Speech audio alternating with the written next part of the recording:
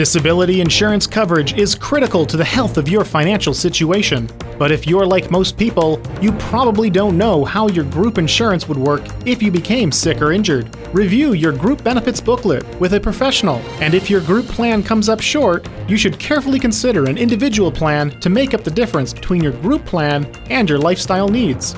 Use an advisor to get more out of your group plan so you can get more out of life. It's a fact. Disability strikes working people far more often than we care to think about, with the average claim for a disability that lasts more than 90 days being longer than 3 years.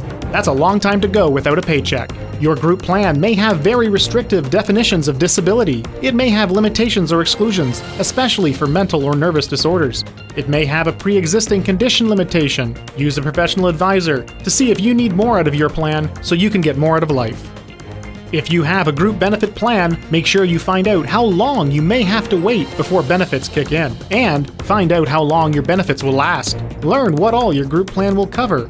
Identify if the benefits are taxable or tax-free, as lifestyles are often built on after-tax income. A certified advisor can help you get the answers you need to all these questions, allowing you to focus on getting more out of life. For more tips and information, visit free981.com and click Money Matters. Randy Sheffield, Division Director, Investors Group, Financial Services, Inc.